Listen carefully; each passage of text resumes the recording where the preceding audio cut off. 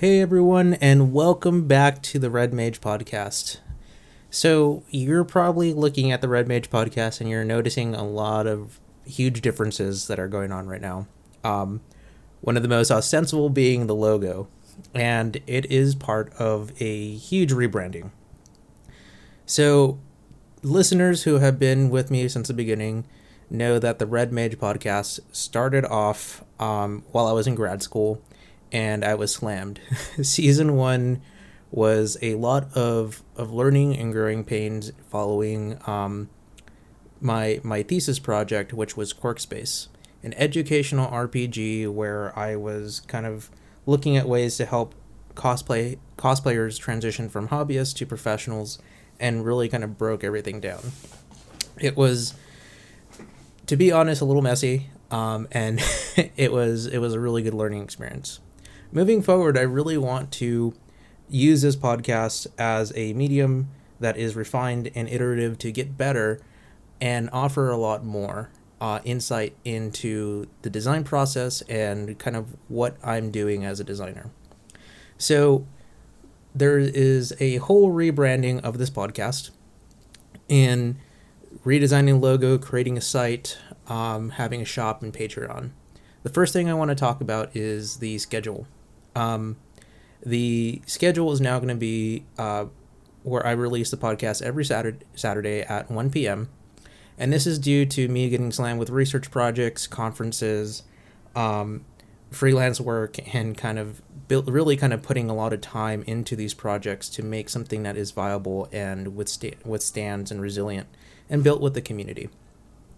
The next thing I want to talk about is a website. So, for the longest time, the Red Mage has just been on Spotify and Google Podcasts, but I am expanding outwards to be on Amazon, Stitch, and other mediums. And now, patrons can also, or listeners can also join in on listening to episodes weekly on our website, or my website. I keep saying our because I keep always seeing myself as part of a community and addressing these larger issues. So forgive me if I jump between the languages or the use of the words sometimes. On the website, you'll be able to listen in directly on a player.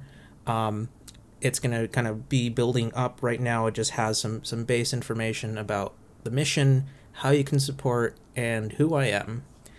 And it's going to be very iterative, moving forward, seeing what kind of things I can offer on the site, how I could elaborate on it, what I could do to make it more user-friendly and robust and helpful in the long term. Right now, it's still very much in its fledgling period, but if I never get to making, it's never going to get done. And this is an iterative process. I touched on this in episode 0. And it's all about getting better. And like any design or any human-centric design, it's really about making, iterating, and refining. So moving forward, there's going to be a lot of updates coming on as more support comes in from the site. Which leads me to the next two sections, my shop and the Patreon page. On the shop, I'll be selling some t-shirts, beanies, and mugs.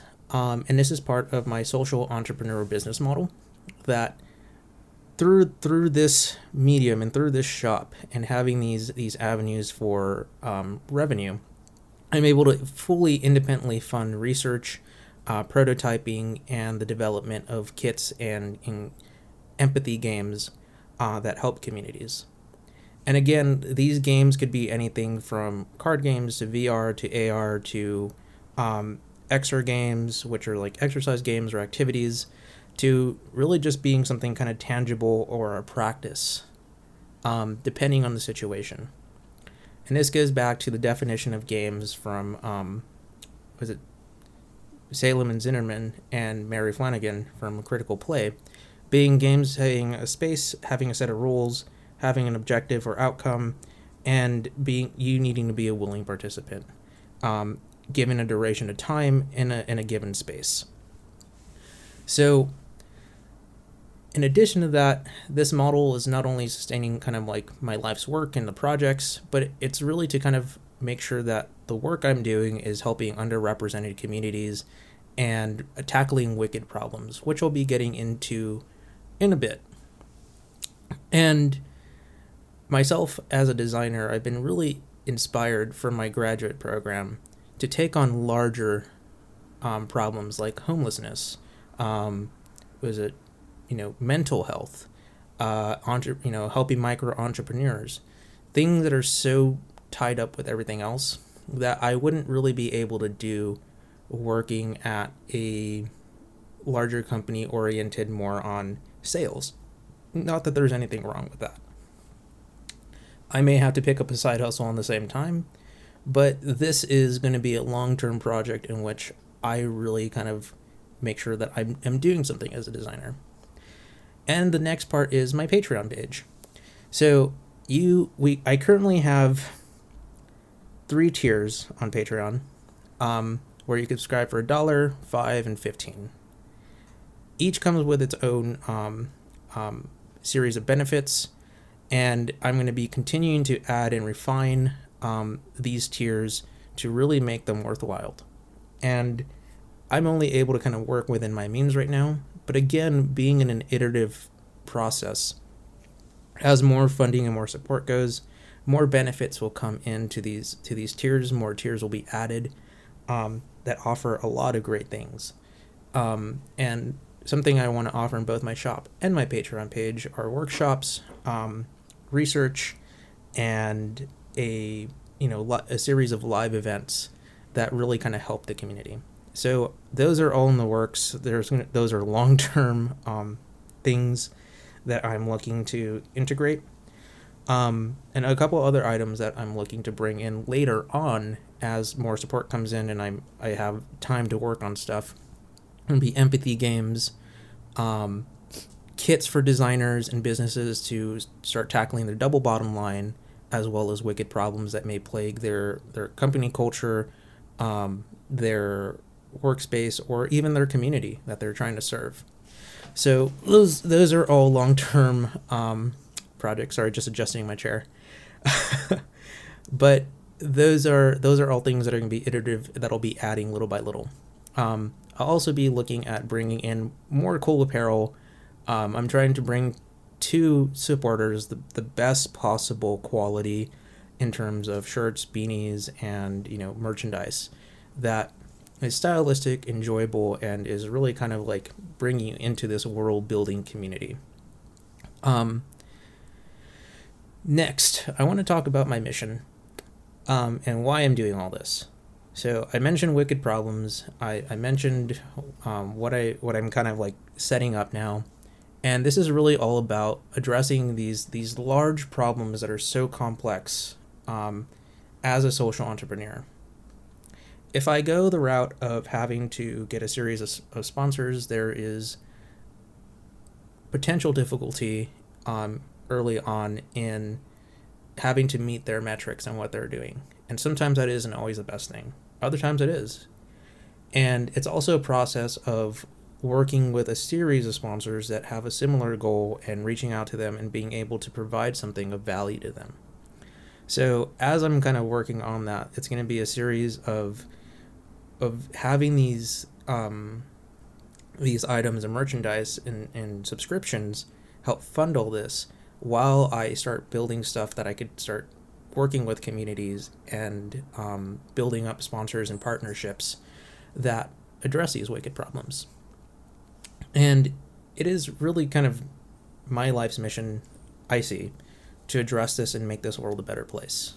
And this is the one way that I immediately see that I can do, through sharing information that I'm finding, through exploring and bringing along my journey, to teach you about what I'm doing and really kind of share this so that you can share, be inspired, and tackle your own wicked problems. The game systems I work with, I'm not looking at making a series of like League of Legends games or FPS games like, Call of Duty. I'm looking at very kind of like engaging empathy games that look at making a social or cultural difference. And it's just the genre that I feel really attracted to. There's nothing against like Blizzard or Overwatch, or Final Fantasy. I enjoy playing those games. I am an avid gamer, and it's funny because I have to dedicate just one day of the week to get my game binge out, while then kind of getting back into this and just having my schedule go. So I'm looking at games as critical systems or critical technologies to educate, build intrinsic motivation, and address the double bottom line. I'm also looking at ways to use game technologies and game systems to communicate value and meanings of all of the findings that I'm having, and build research and really address larger issues that are going on. And most importantly, educate people. I don't think that education should be boring. And having going through a lot of dry papers, sometimes it could feel that way.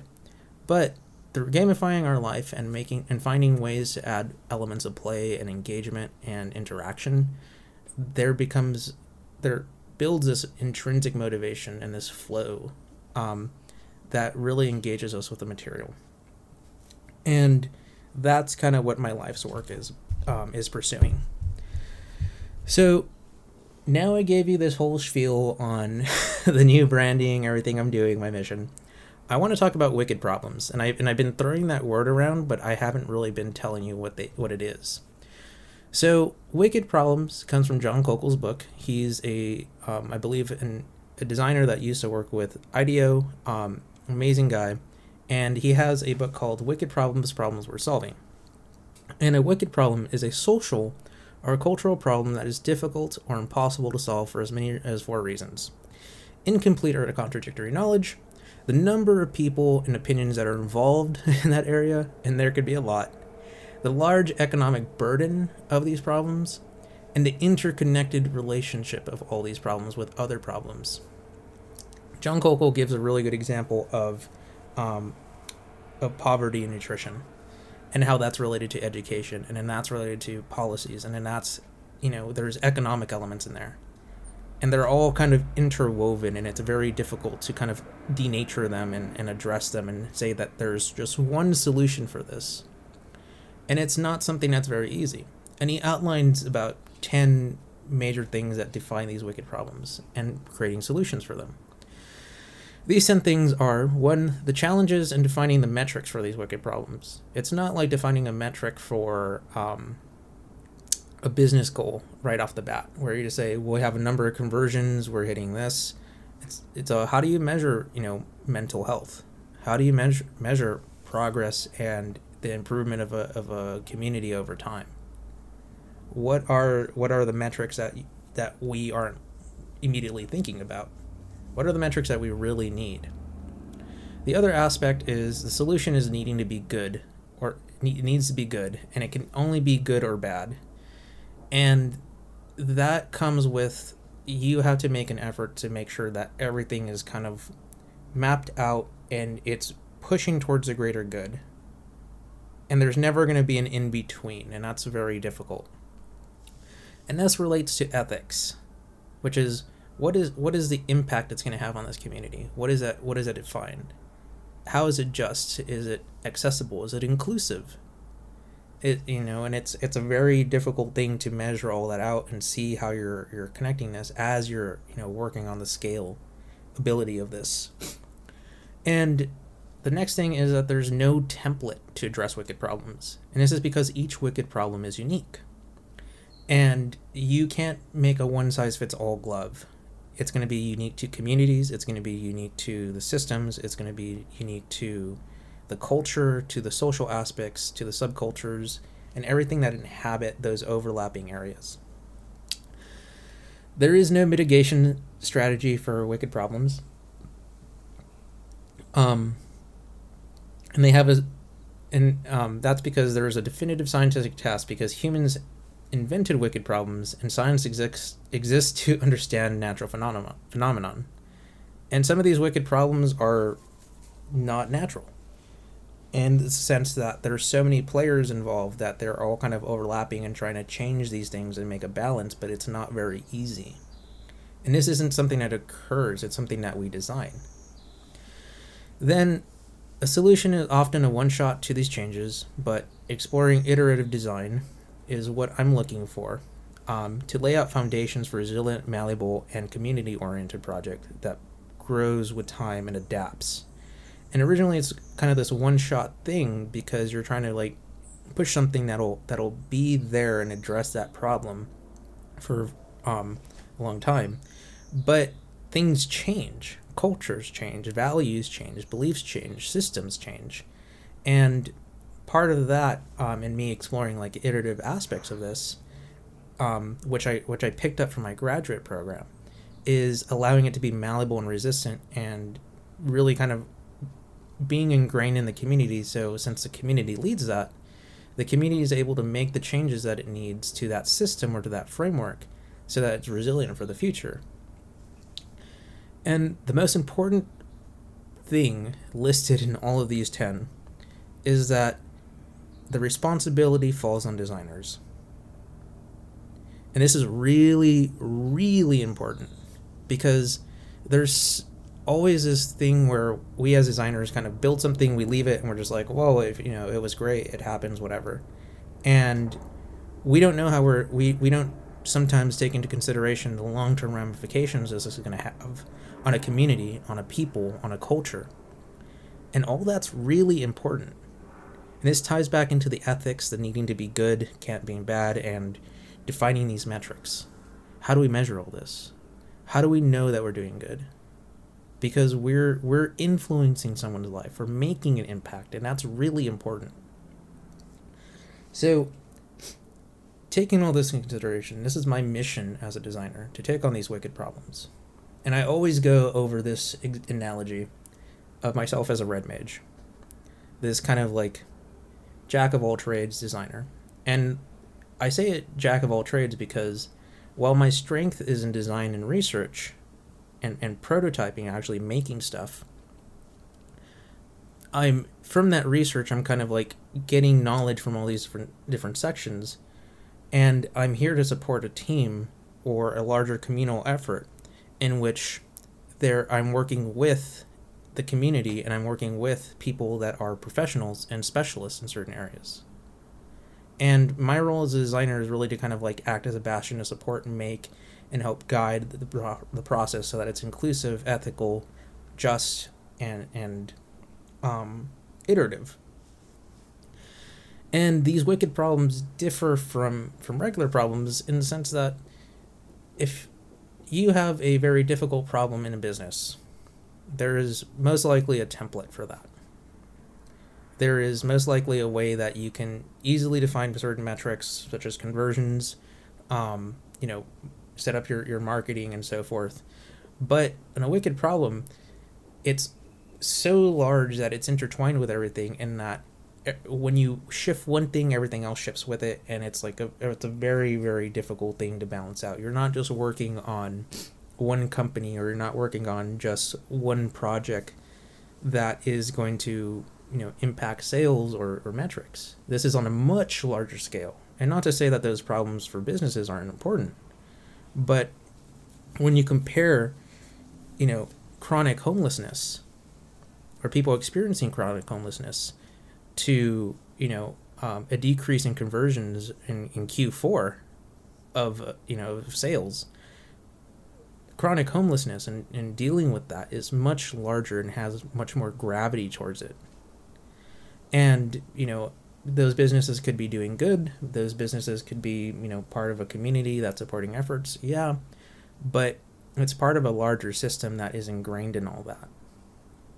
And these wicked problems kind of overlap with these businesses, and, that it's on a much larger scale. And I can't really find the words exactly to kind of compare it.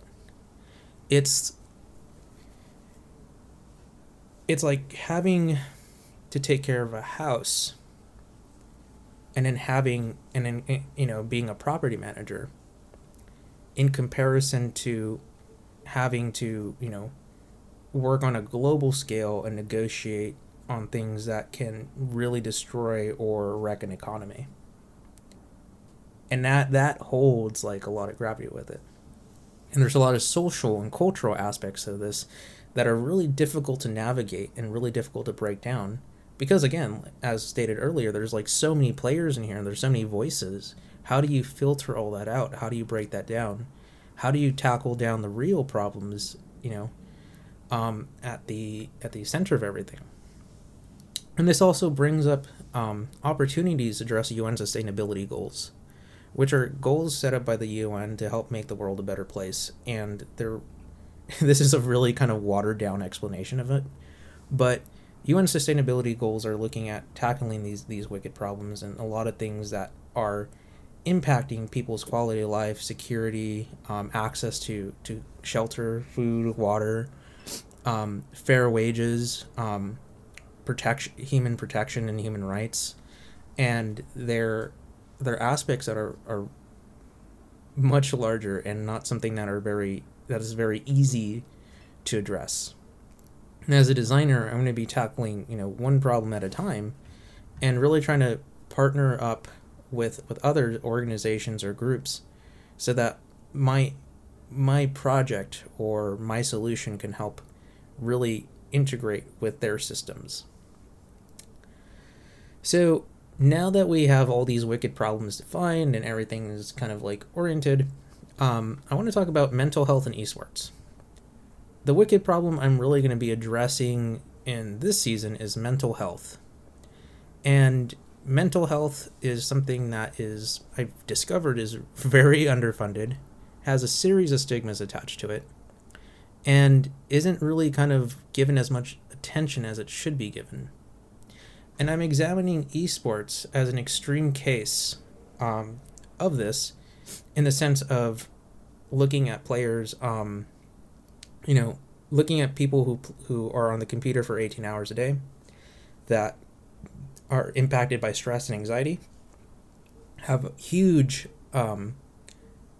expectations placed on them, are dealing with burnout, and have to make interpersonal sacrifices. So that's all very stressful, and this is kind of like an extreme case of work. And looking at things like what's happening now, where we're in the pandemic and we have to self-isolate at home, and we're on the computer 24/7 for work, for socialization, for events, for shopping. It's very, very like overwhelming, and that leads to fatigue, burnout, stress, tiredness. Now, these esports players, after watching a CSBN video where they kind of followed a couple of famous players in Valorant and in Overwatch, and interview them and understand their system. These pro esports players spend approximately 18 hours a day practicing. Now, I know that a couple of you may be like, well, they're just playing games all day.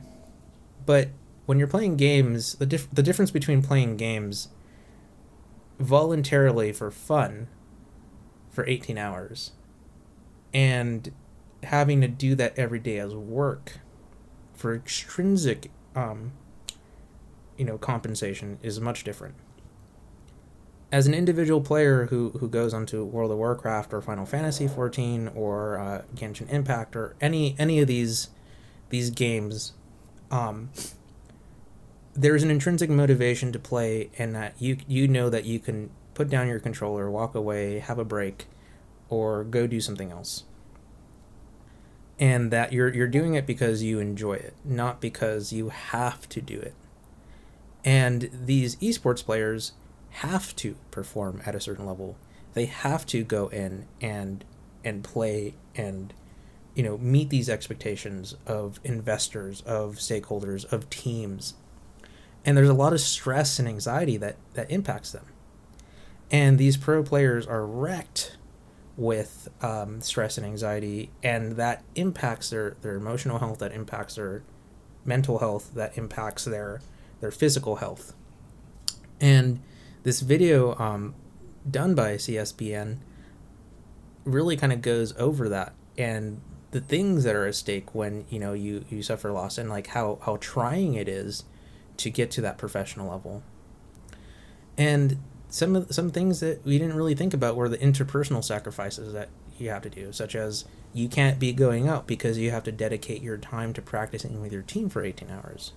you can't date someone because that means that you're going to have to be spending time with them when you need to be practicing. And then your team members might get frustrated with that and kind of go into that. And these were coming straight from the mouths of players. And that's very, concerning. It's like, wow, there's a lot of sacrifice that you need to make in order to have this esports career. Then there's the overwhelming expectations of audiences. This was talked about in the CSBN video, I believe by one of the journalists, where I think it was, not remembering off the top of my head, but I think it was Richard Lewis that mentioned this. It may have been another journalist that was interviewed, but the concept was that people who go out and watch this, the fans that go out and watch this, the community that's behind this, doesn't want to see an average player. They want to see a god. and the god, and that is literally what was said. They want to see a god player, someone that is invincible, someone that is just like amazing, stupendous. And the example they gave was of a player named Faker, who is one of the greatest League of Legends players ever. And he is insanely talented. The number of hours that go into training and dedication to that game are intense. That's a lot of mental, strife. That's a lot of, investment. That's a lot of time and dedication to get up to that tier. And what happens is there's a lot of burnout that occurs from that. And physical damage.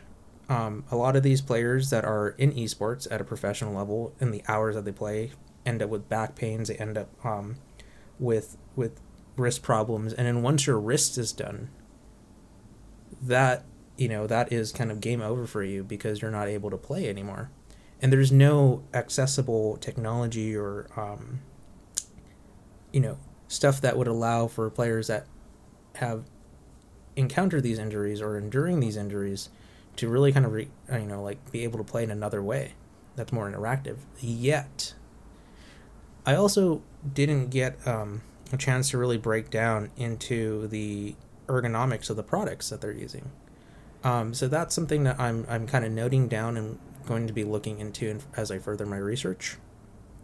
But let's continue on with what this video has revealed and all the other research that I've had has put into light. So an athlete in sports like football or basketball can retire at 30-something or 40-something. 40 in their 40s, that's kind of like a much older player. But these esports players are starting off really young, like around 17, and retiring around 22 to 25, and they're just burnt out. And there's a problem that happens that was mentioned in the video where there is this identity of, I'm an esports player. But then what happens after that? What is your fallback plan? What is, what does that do to have your identity ripped from you? And what does this burnout do? Can you immediately go back to playing games? And, what does this do on so many levels? And it's very kind of like concerning. So esports really is representative of a high demanding of a job that's very highly demanding and tolling on someone in many aspects. And the impact of being on a screen for over 18 hours is kind of like equivalent to the form of work we're enduring now in quarantine. And that's kind of crazy. Like in articles by National Geographic and I think Yale News, there's been accounts of just people just being burnt out after an hour of Zoom. Now imagine having to be on your computer, having games are more interactive and they're more engaging media, but when you're doing them for work, they can become tedious. And it kind of goes back to that fatigue of having to do something repetitively over and over. And these esports players are mastering down optimizations for combat skills, when to do something, and just trying that over and over and over again and getting that play down is kind of like going through various iterations of like a pitch deck, or research papers and things that are that we see as very tedious, or even just data entry where it's monotonous for so long, or Zoom meetings where you're kind of just talking for hours. And in Yale News, one of the I believe it was Yale News, one of the teachers that was on a Zoom meeting said that after an hour they wanted to just pass out and just go to sleep because they had been doing class, they had been doing their meetings, they had been doing their socialization over this medium. And Zoom is, as it is right now, is a very kind of two-dimensional aspect.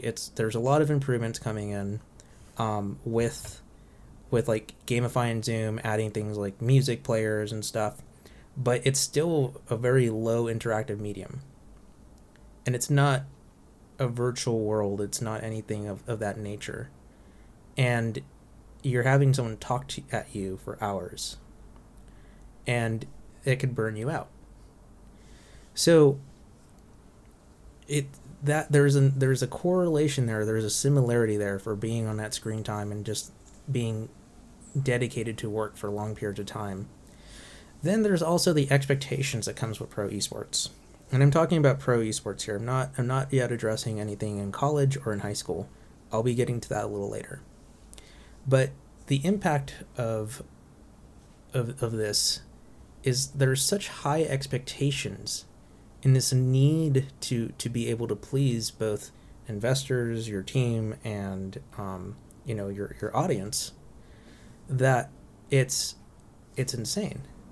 And when you look at that in comparison to a job that's very stressful and high and demands so much of your time and your effort and your energy, it can be really draining. And that could lead to fatigue, that could lead to like burnout, that could lead to just, physical injuries, constant fatigue.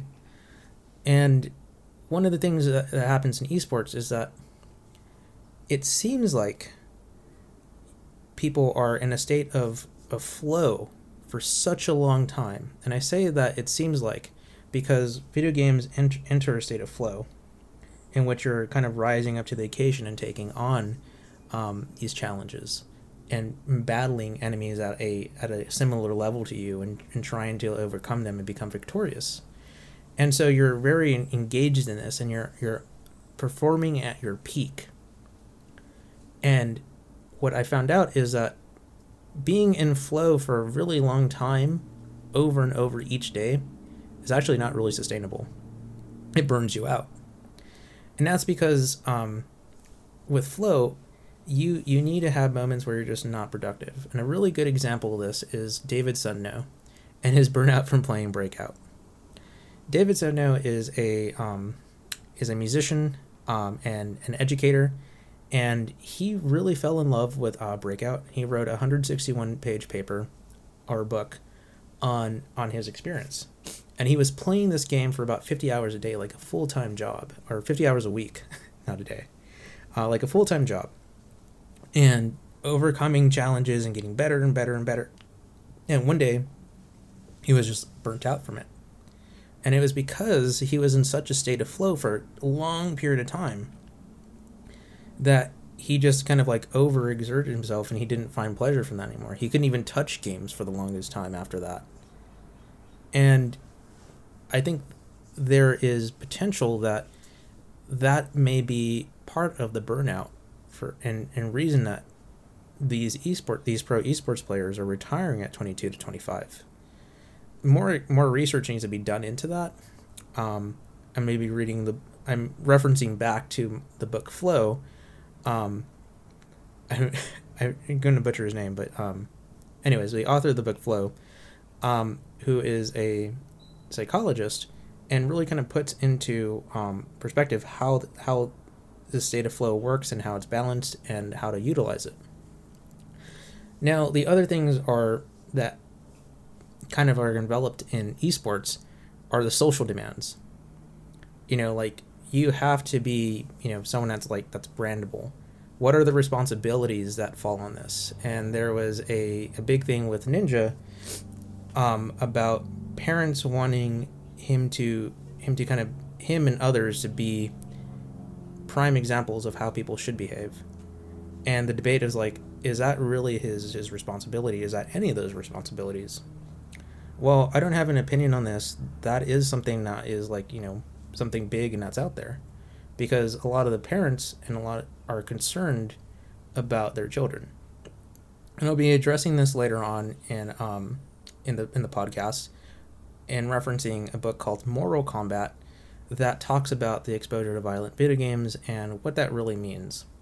But there are a lot of social demands that fall on these players and on these systems, and there's no really clear filtration unit yet. That I've yet to kind of like see, I should say. As I continue more research, I'll be able to fill that in and really kind of map that out and see if there is anything, how efficient it is, if there is, and what can be done to strengthen it. If it's potential. Yeah. So the next thing is looking at this as like stress, in the sense of like, what are the social demands of workers too? What is the value of a worker? What is the meaning that we give them? And, we've seen it in quarantine with a lot of, problems that have arisen, to say the least, in essential workers. The safety issues, the hazards, the struggles of businesses, and the demands of needing these essential workers to do their job in order to sustain the country and keep it going, but at the cost of them being exposed, or potentially highly exposed, or higher risk of them being exposed. I'm trying to find out the best way to word this, to catching corona, and that's really scary, because even if it's a younger worker, when in the earlier version of, or the earlier virus of corona, they may recover, but what about the people around them? And now as we have mutations that are coming out that are kind of just deadly across the board, regardless of age or pre-existing condition, it's concerning. And what are we really to expect of these social workers? Where is a limit that we draw for their safety and so forth? What does that do to them? How, the stress of needing to work, the stress of needing that job, the stress of having to pay bills without any real relief. Then I want to talk about the stress of work-based performance for esports players, and what that looks like, for, kind of question about that in everyday jobs. So for a pro esports player, there's a need to please fans, to gain and keep support from investors, to market and perform at a level so that people are on their side and like supporting them. The hours of practice, and I can't wrap my head around it. 18 hours when our usual workday is 8. That is intense. And then the physical injuries that they get out of that, from their wrist to their back to their muscles, they're being sore. There's so much that is kind of placed on them, and like what is expected of being able to meet these demands socially. And when we think about that in a work environment, it's like, these I had the pleasure of talking to some Google employees, and they're saying it's like, yeah, it's a lot of hard work. They give us a lot of amenities. They take care of us. And these esports players, they get like, people to give them massages. They have like cooks. They have, like homes and apartments kind of provided for them. And it's all part of the deal because it's so stressful. And, like these Google, it's like there's so much work that's done in there. And sometimes it's just like, how do you provide that quality of life?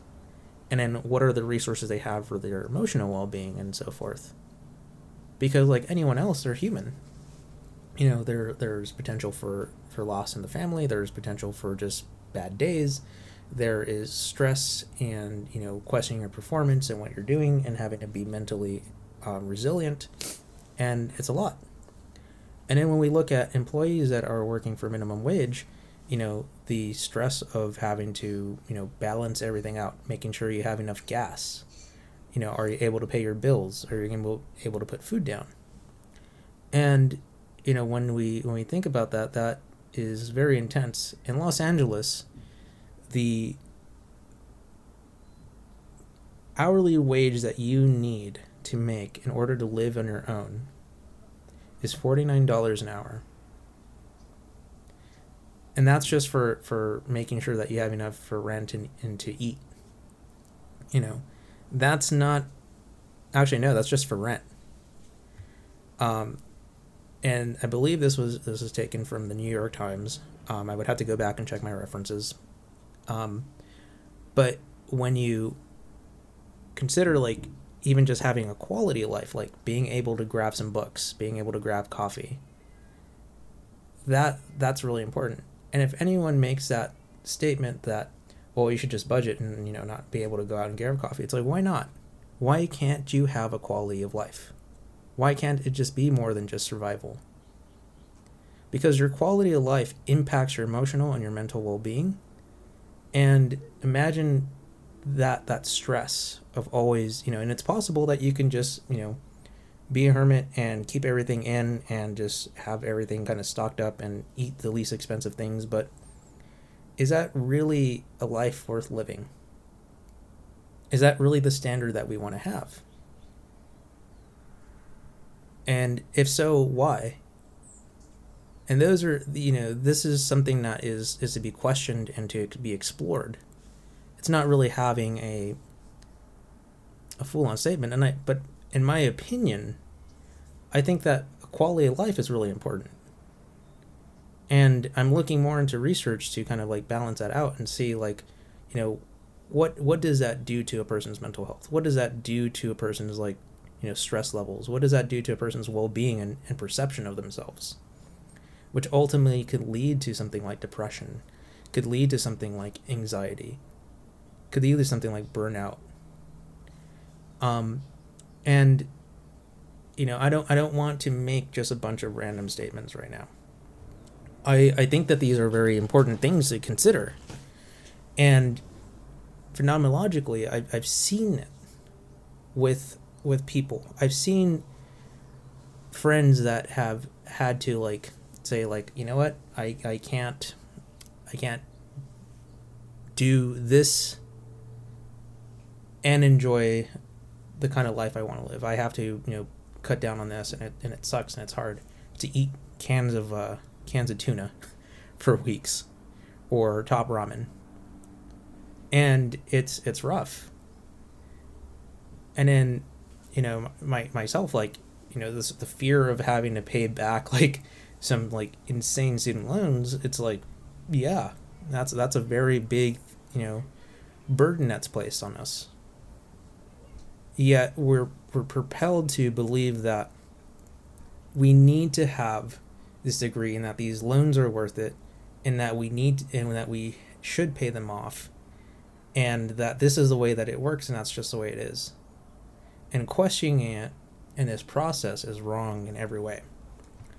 But why can't it be better? What are things that we can do to improve this? Because what about students that are experiencing chronic homelessness? What about students that need the resources from school?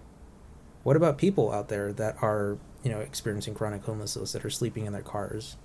What about, the mental health and perception and suicide rates that come out of depression? That is a very serious problem. And depression is an epidemic. There's been a couple of talks from a couple of TED Talks that I've been looking at where psychologists and doctors are talking about the impact of mental health and what this does to people. And it's really scary. So I kind of lost my place in my notes here, but there's all of these elements at play. Now let's look at esports as a system. Like, it's not just, you're not just going to say like esports is just esports. Esports really is a part of a much bigger thing.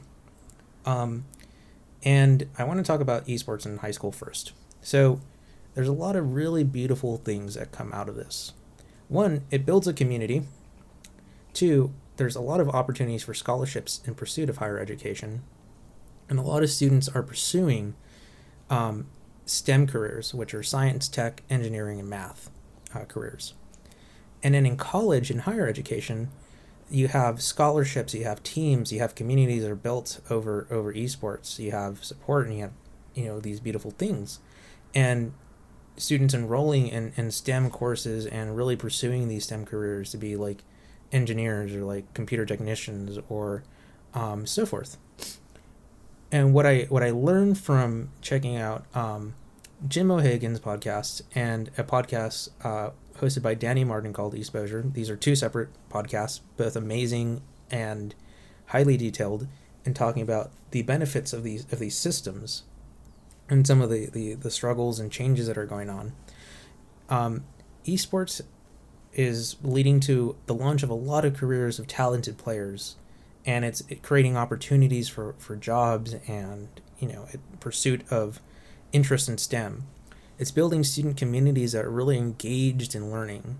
And esports really is the viable and marketable system that offers careers to entrepreneurs, creatives like set designers, graphic designers, motion graphic artists, film majors, journalists. And it's on a world stage. So it's pretty huge. And I had the pleasure of listening into a presentation at Dreamland XR where Danny Martin broke down this, the system of esports and, how much goes into the production aspect, how these big business ventures are investing in esports. And it really is like bridging out to people in communities, entertainers, designers, singers. And, one of the cool things I found in my research was the League of Legends KDA music video, and I really enjoyed it. And that goes to show not only is are all these creatives kind of building it, there's huge things in technology. When we talk about these avatars having life breathed into them as music stars, it's kind of insane. And what I also discovered through previous research was that there's all these virtual influencers and all these virtual singers like Hatsune Miku. And what if that's, what if there's potential for there being a next step for, Ari from League of Legends being like a social media influencer? What are the ethics that are tied into that? How does that work into, the potential for the esports system? Who's going to design that? Who's going to market that? Who's going to build up the position and the branding for all that? What's the music going to be like? What's the experience going to be like? And that's all part of that esports system. So there are aspects that are really, really, really good about this, but there are also concerns that come out. So let's talk about some of the concerns going back to the topic of high school. One is the hours sorry, you could probably hear my cat and my sister in the background. But one are the hours of practice that go into this.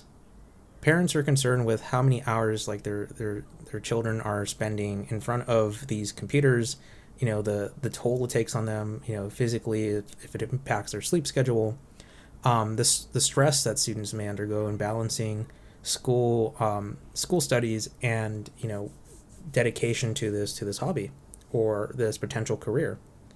And one thing that was really great in that CSBC video, is that there is this esports player that had his parents really back him up, and there was a huge transition from their first child being brought up to play classical instruments and doing all this activities and so forth to the younger child who's an esports player Wow, that is a very loud cat.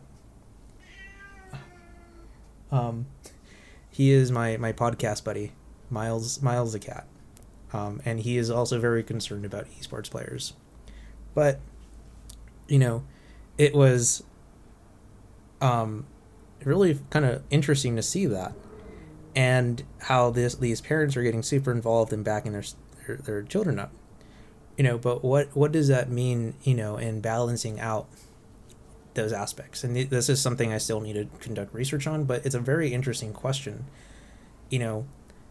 How do you support this, and how do you balance it out with making sure that people are taking care of themselves, and that your children are safe, and that you understand what the systems are, and the opportunities are there. The other thing are social pressures. What are the social pressures that are high school students enduring when they're in esports? Is it something that can be seen as isolating? And in that video, they had a couple high school students that were talking about their experience, and how some people was like, oh, it's just a video game club, but to them it meant so much more, and there was a value in it, there was a pursuit in it, there was a purpose in it. And there is kind of like now this balance of like, okay, if we're in this club, and pursuing this STEM career, what happens when we launch off as a huge player, and we're really good, and that's really like awesome. But it's also kind of like, okay, cool, what's the system that supports that? Is it possible to pursue, like, if you get an esports career, to balance that out in school? I saw UCI has an entire esports team. CSULB also has one, and it's really awesome to see like the camaraderie that comes up behind that, and it's great. But I still need to do further research into understanding what are the work-life balances of that, and I think some ethnographic interviews would be really good for that in future episodes. Now let's go into the college and the concerns.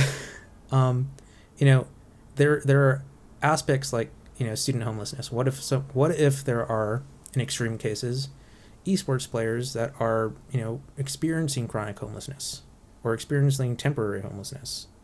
What if they need access to resources at school that they can't get at home? What if they don't have the budget to have like an entire setup at home, and that access in that facility at school was really granting them that access to a potential esports career? And right now in COVID, and potentially later on when we're doing hybrid programs and our relationship with technology continues to evolve, what is that going to look like? Then there's an aspect of toxicity. This is an aspect that's getting a little better over time, and there's a lot more that's kind of like the community's ousting out and calling. But there's problems with, gender biases, there's problems with cultural biases, there's problems with like people like getting overly personal and heated during matches. And when you put it into frame where someone's incredibly frustrated and incredibly stressed, and they break, and it's also a competitive sport. So what's a way to deal with that? What's a way to kind of like address that issue? And is it tied to mental health, or is it tied to a larger social issue? I'm still need to research that, but that's something that's been kind of like addressed a little bit in some of the articles I've been reading. And then what does the anxiety look like when balancing out schoolwork, teamwork, and your personal life? How does that work out? This is a really good opportunity for some ethnographic interviews that I'll be following up with in future episodes. So now that we kind of talked about that, I want to talk about some examples of games as forms of therapy. So in the case studies that I've been looking at, there is a CNN article on games improving literacy and mental well-being, and they did like a study of with the National Literacy Trust, and they interviewed about 4,626 people between the ages of 11 and 16 across the UK. And there was like a lot of like findings that it improved literacy, it improved mental well-being, that it was like a coping mechanism, and that it was serving to introduce new words, it was serving to to read stories, and it was through this interactive media, and it's pretty impressive. And in looking at game-based learning, there's a lot of potential there that I've discovered in Workspace, and changing behaviors, changing habits, addressing certain things, and teaching people about certain models. The next group I was looking at was Geek Therapy. I am a huge advocate of them. I really like the concept, and I really like what they're doing. I have a couple of their books. I just finished Surpassing the Limit Break, which is really cool look at Final Fantasy as from a critical standpoint. And there is just a treasure trove of concepts in there that range everything from the Gestalt to breaking down music and flow and experience, and even dealing with the concept of death and finding peace and solace with Vivi's story from Final Fantasy IX. And one of the pieces of literature I picked up from them was this book called Integrating Geek Culture into Therapeutic Practice, a clinician's guide to geek therapy. As I'm kind of reading through this book, it seems like there's a lot of potential and opportunity to use games, be that video games or even just kind of like tangible physical games or extra games or VR games, to address certain things and use narrative therapy, to use exposure therapy, to use role play, and it's really interesting. They're definitely worth checking out, and any more research I find on that, I will be sharing with you on this podcast. So the last two things I really found were scholarly articles by Frontiers in Psychiatry. One article, Serious Games and Gamification for Mental Health, Current Statuses and Promising Directions. So it was a research that was looking at the potential games to impact well-being. And this looked at extra games, which are games like DDR or exercise games which require physical activity, or anything that's kind of like with movement. VR games, cognitive-based therapy with serious games and gamification, entertainment games, biofeedback games, and cognitive training games. And what they found was that there is a lot of potential that is latent in these games, but there's need for further research to really kind of like define more and really kind of invest more. But the potential is there, and that's pretty impressive to know that. That games can be used as critical technologies to help impact mental well-being. And when we think of certain apps like Headspace, meditation app, which is also now has a Netflix series, which is kind of cool, there's this kind of like ability to kind of just listen, interact, and just kind of like break away. And there have been a couple articles on games to help kind of like relieve stress and just kind of like decompress, where you're just exploring worlds, and they're pretty interesting. I'm making a list of them so I could try them out and kind of take some field notes on that. So I'll be getting back to that probably in a future podcast. But the other article I wanted to talk about was Serious Games for Mental Health. Are they accessible, feasible, and effective? A systematic review and meta-analysis. This is also done by Frontiers in Psychiatry, and they state that there are findings that indicate serious games for mental health related symptoms have a potential for various age groups. Now, the type of game really kind of ranges depending on what the mental health issue is and what can be done, but overall there's a lot of potential there. And in comparison to no therapy through these serious games for mental health, they're pretty effective. And I'm curious to see what I can do to kind of like bring in these aspects of games and address all of that through a form of play, for mental well-being. And when I talk about mental well-being and mental health,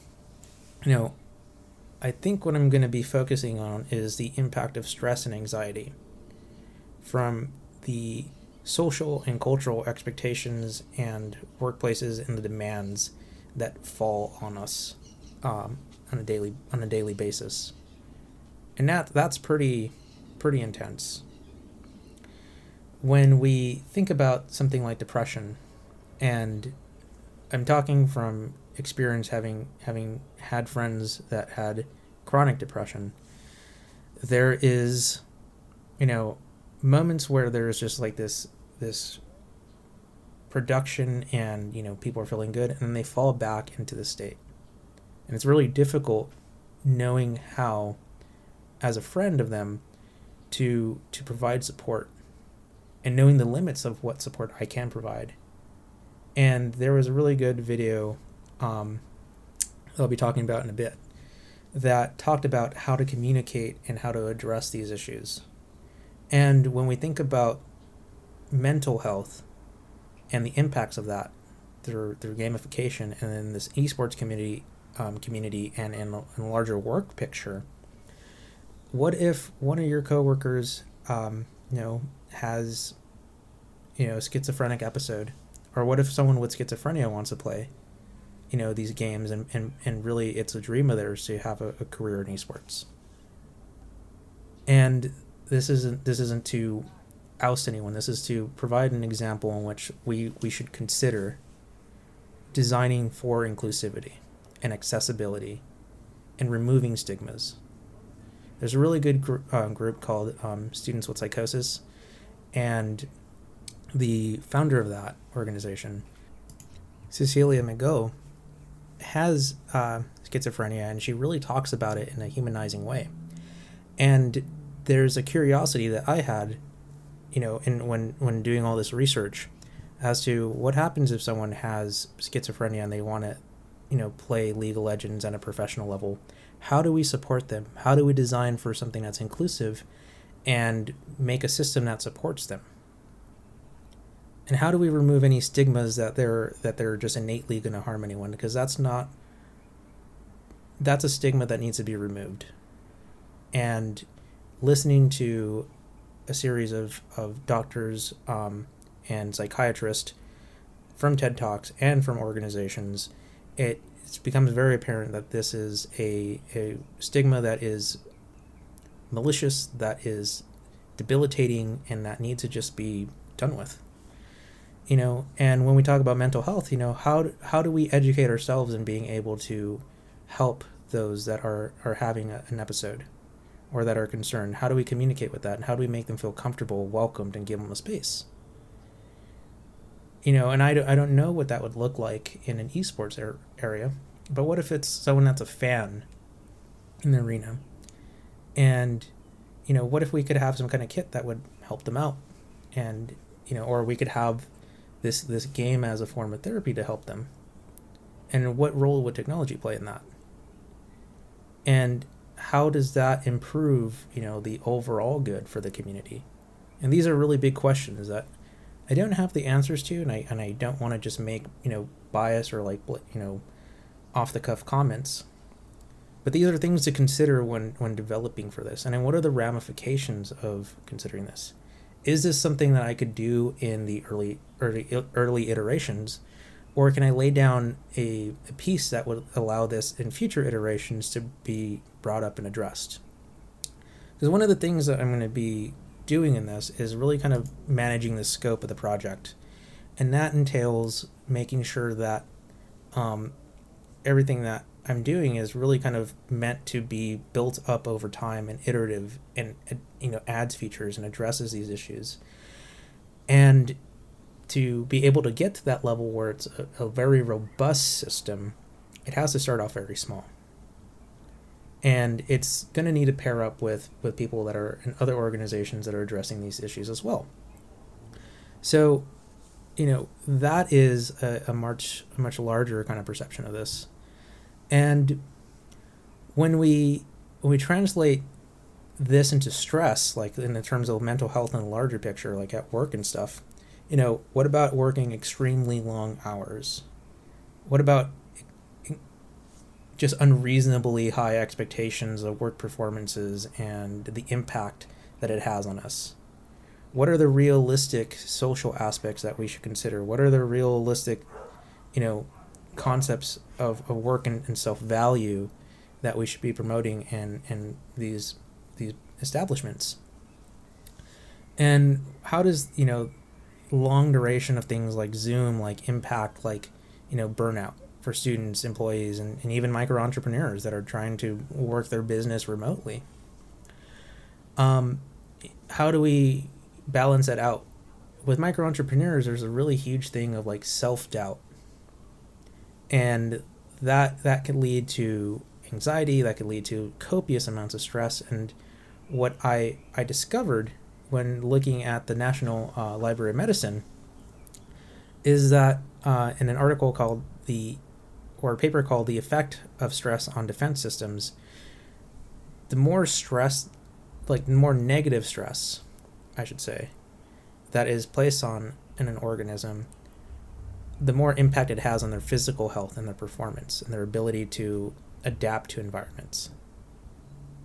And I say I stress negative stress because there's also something called eustress, which can be productive, but it also needs to be kind of like aligned in a way that is making sure that people aren't just being like forced to be productive and abused, because then there's falling into negative stress. And eustress is really the pursuit of a larger goal and something that you want to get better at and you're intrinsically motivated to get better at.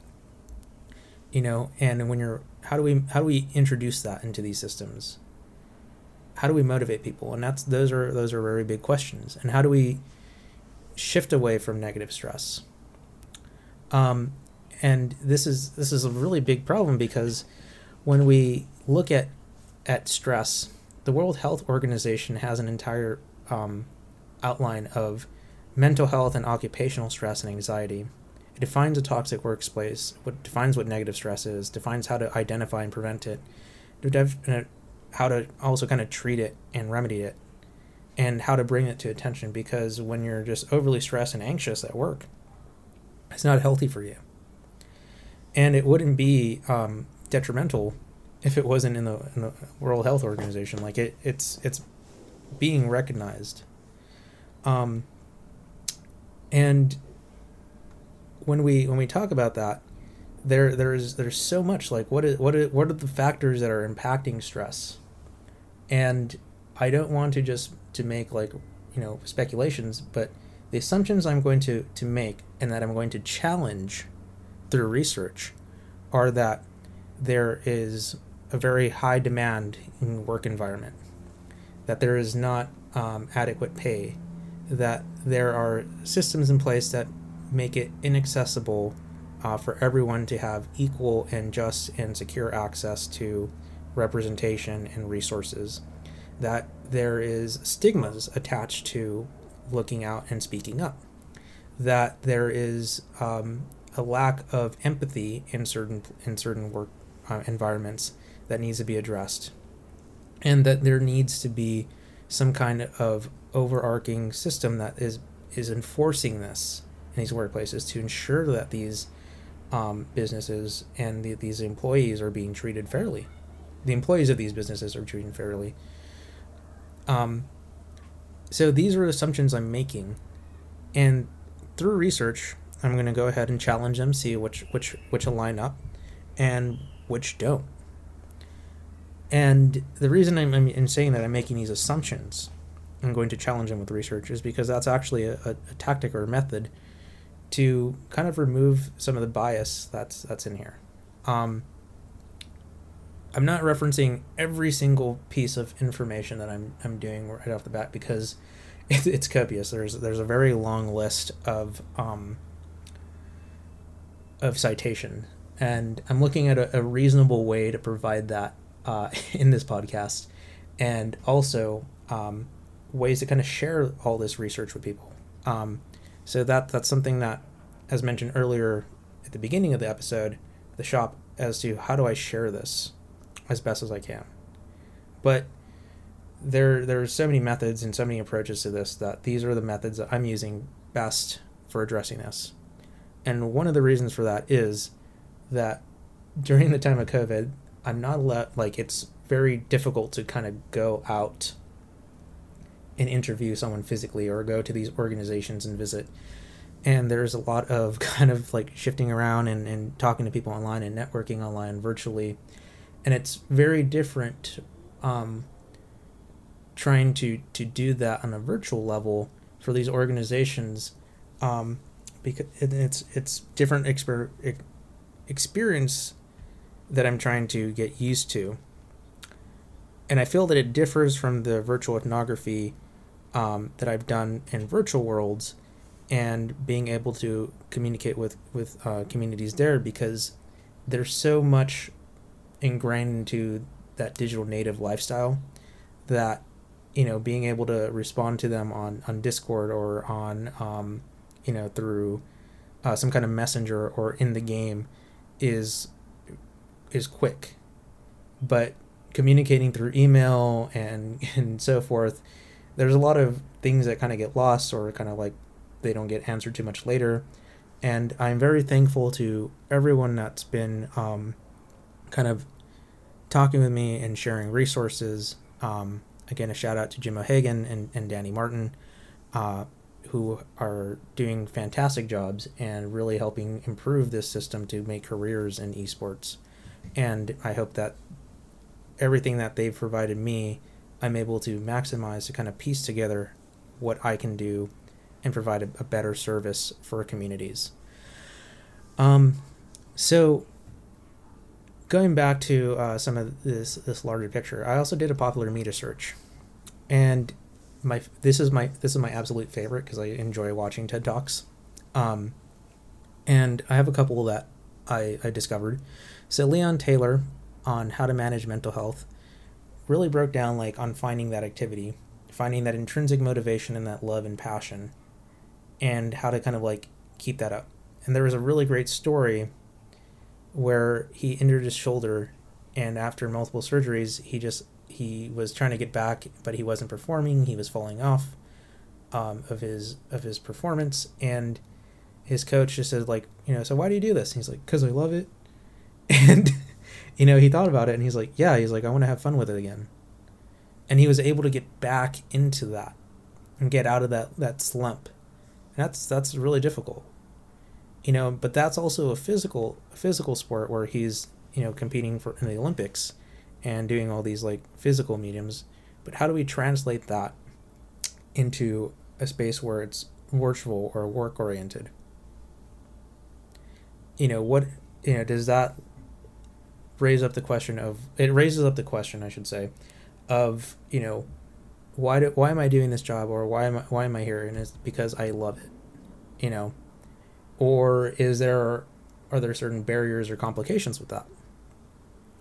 The next TED Talk that I saw was Dr. Xavier Amador, and talked about the stigmas about relating to mental illness, and how there is this just like really bad perception of the way that we talk about it, the way that we address it, and the way that we have, you know, no very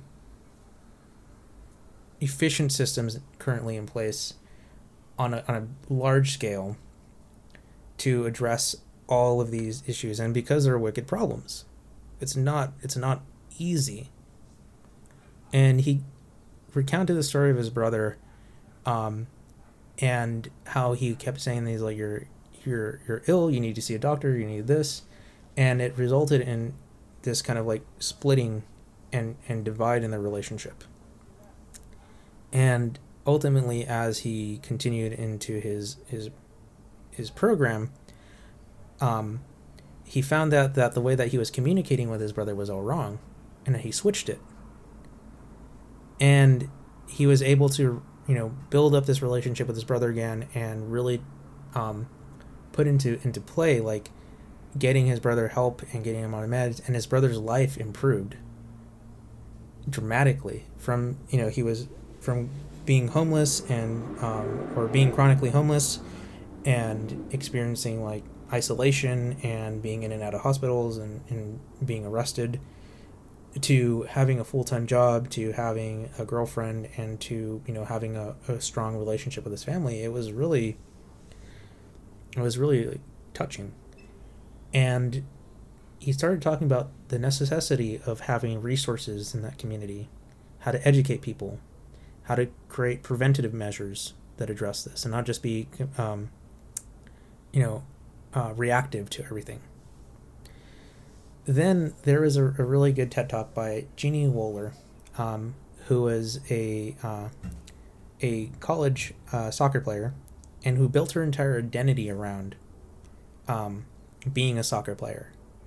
And when that was stripped from her, she lost her identity, and there was this huge kind of like emotional despair that was wound up with all that. And it led to a journey of finding self-support and defining one's self-worth. And really kind of ending on a note of like being dedicated to something and being at ease with saying, I'm not just the work I do, or not just this, I'm so much more. And I want to relate that back to esports and to jobs and mental health, because if someone has an entire career and they're burnt out and they come off, what do you do next? Like, how do you, what do you do? Where do you go from there? I don't know. That requires a little bit more research, and that's a very interesting thing. Like, how tied to the identity is being an esports player? To what level does that impact you? And at work, there have been a lot of, not at work, but in researching how this relates to work and employees, there's been a series of articles and posts on things like Tumblr and Twitter where people talk about, and this is why it's in popular media search, but it's talking about like just how they experience being overworked, and that their work is like their identity, and then finding moments where they're not fully productive in this work, and how that impacts their view of themselves and what they feel their value is pretty concerning, especially now in the pandemic, where so many people lost their jobs. It what does that do? What does that mean? How do you address that? How do you help maintain and let people know that they're more than just their work? How do you help build an identity out that? And how do you make support systems that address this as a mental health issue and emotional health issue? The last TED Talk that I saw was by Master Shi-Hang Yi, and it was about self-mastery. And it really was about kind of like being at peace with oneself and being, okay with the work and everything that you need to do to complete your journey.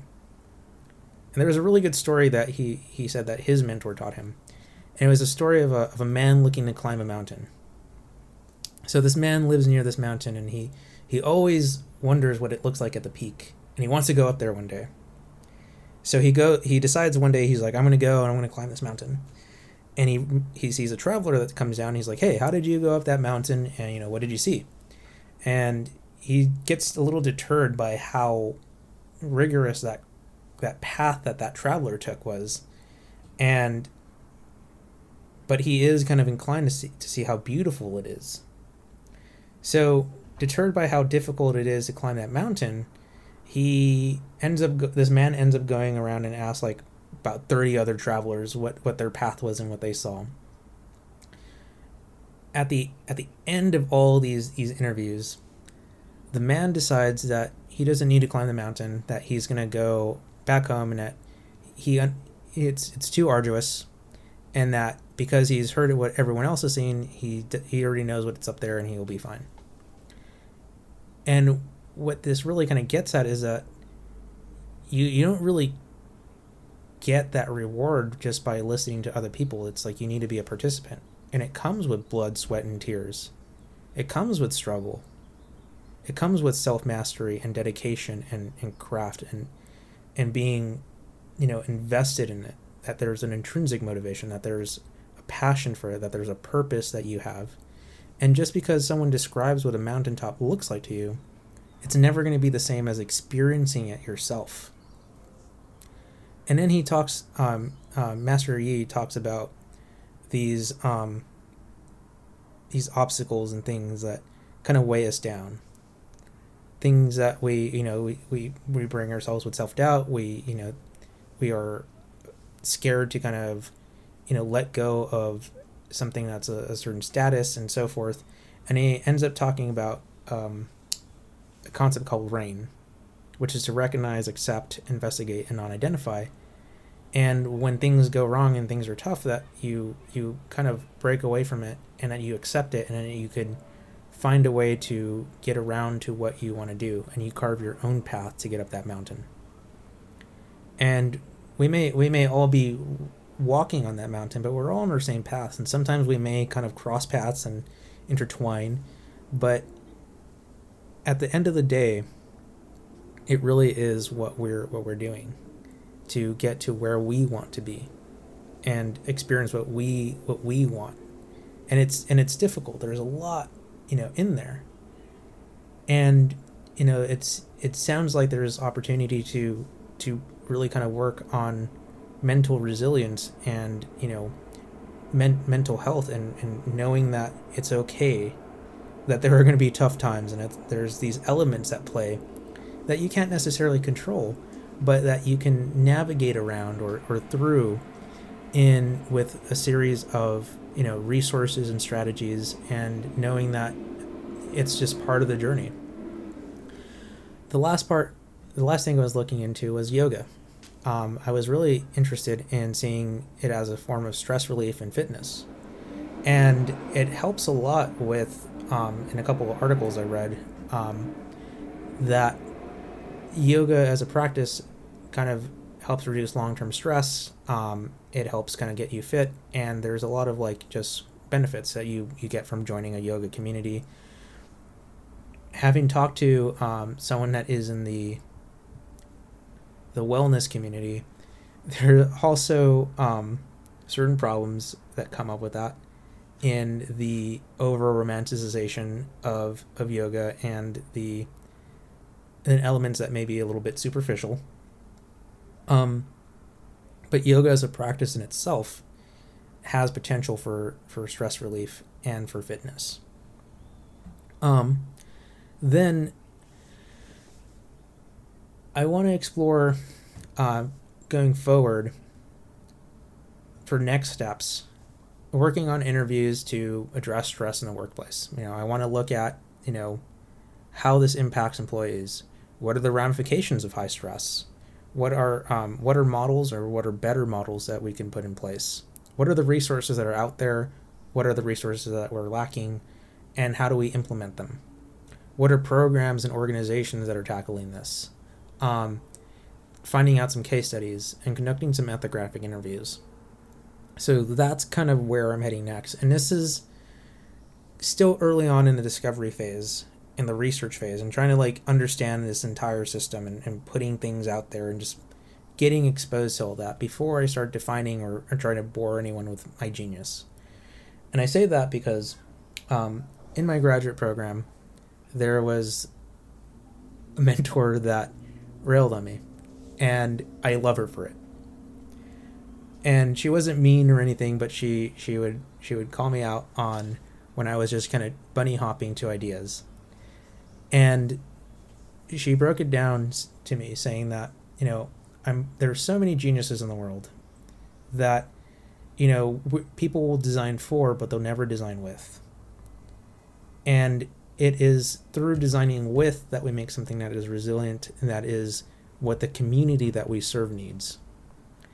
And going into this discovery phase and world building as a methodology, it's the biggest phase, in my opinion, or actually just factually, because you need to know the systems at play. You need to know everything that's working together.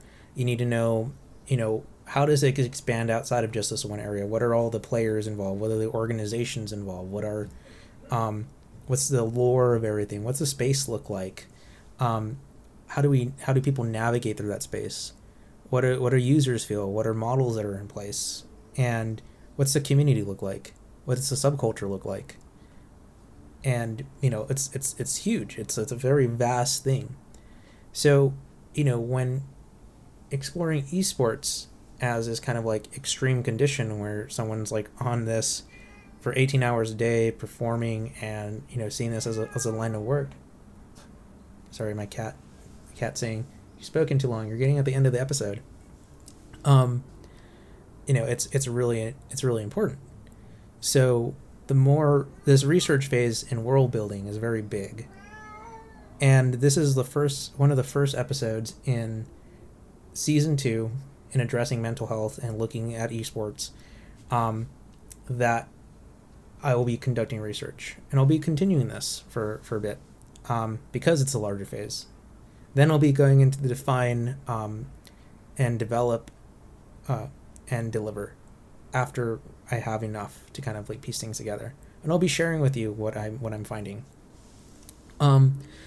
So on that note, that I'm still really early in the research phase, I'm exploring systems and various aspects of mental health in esports, and I'm trying to kind of like see how everything that's connected to it. Okay, I'm ending the episode, Cat. Sorry, he's very enthusiastic.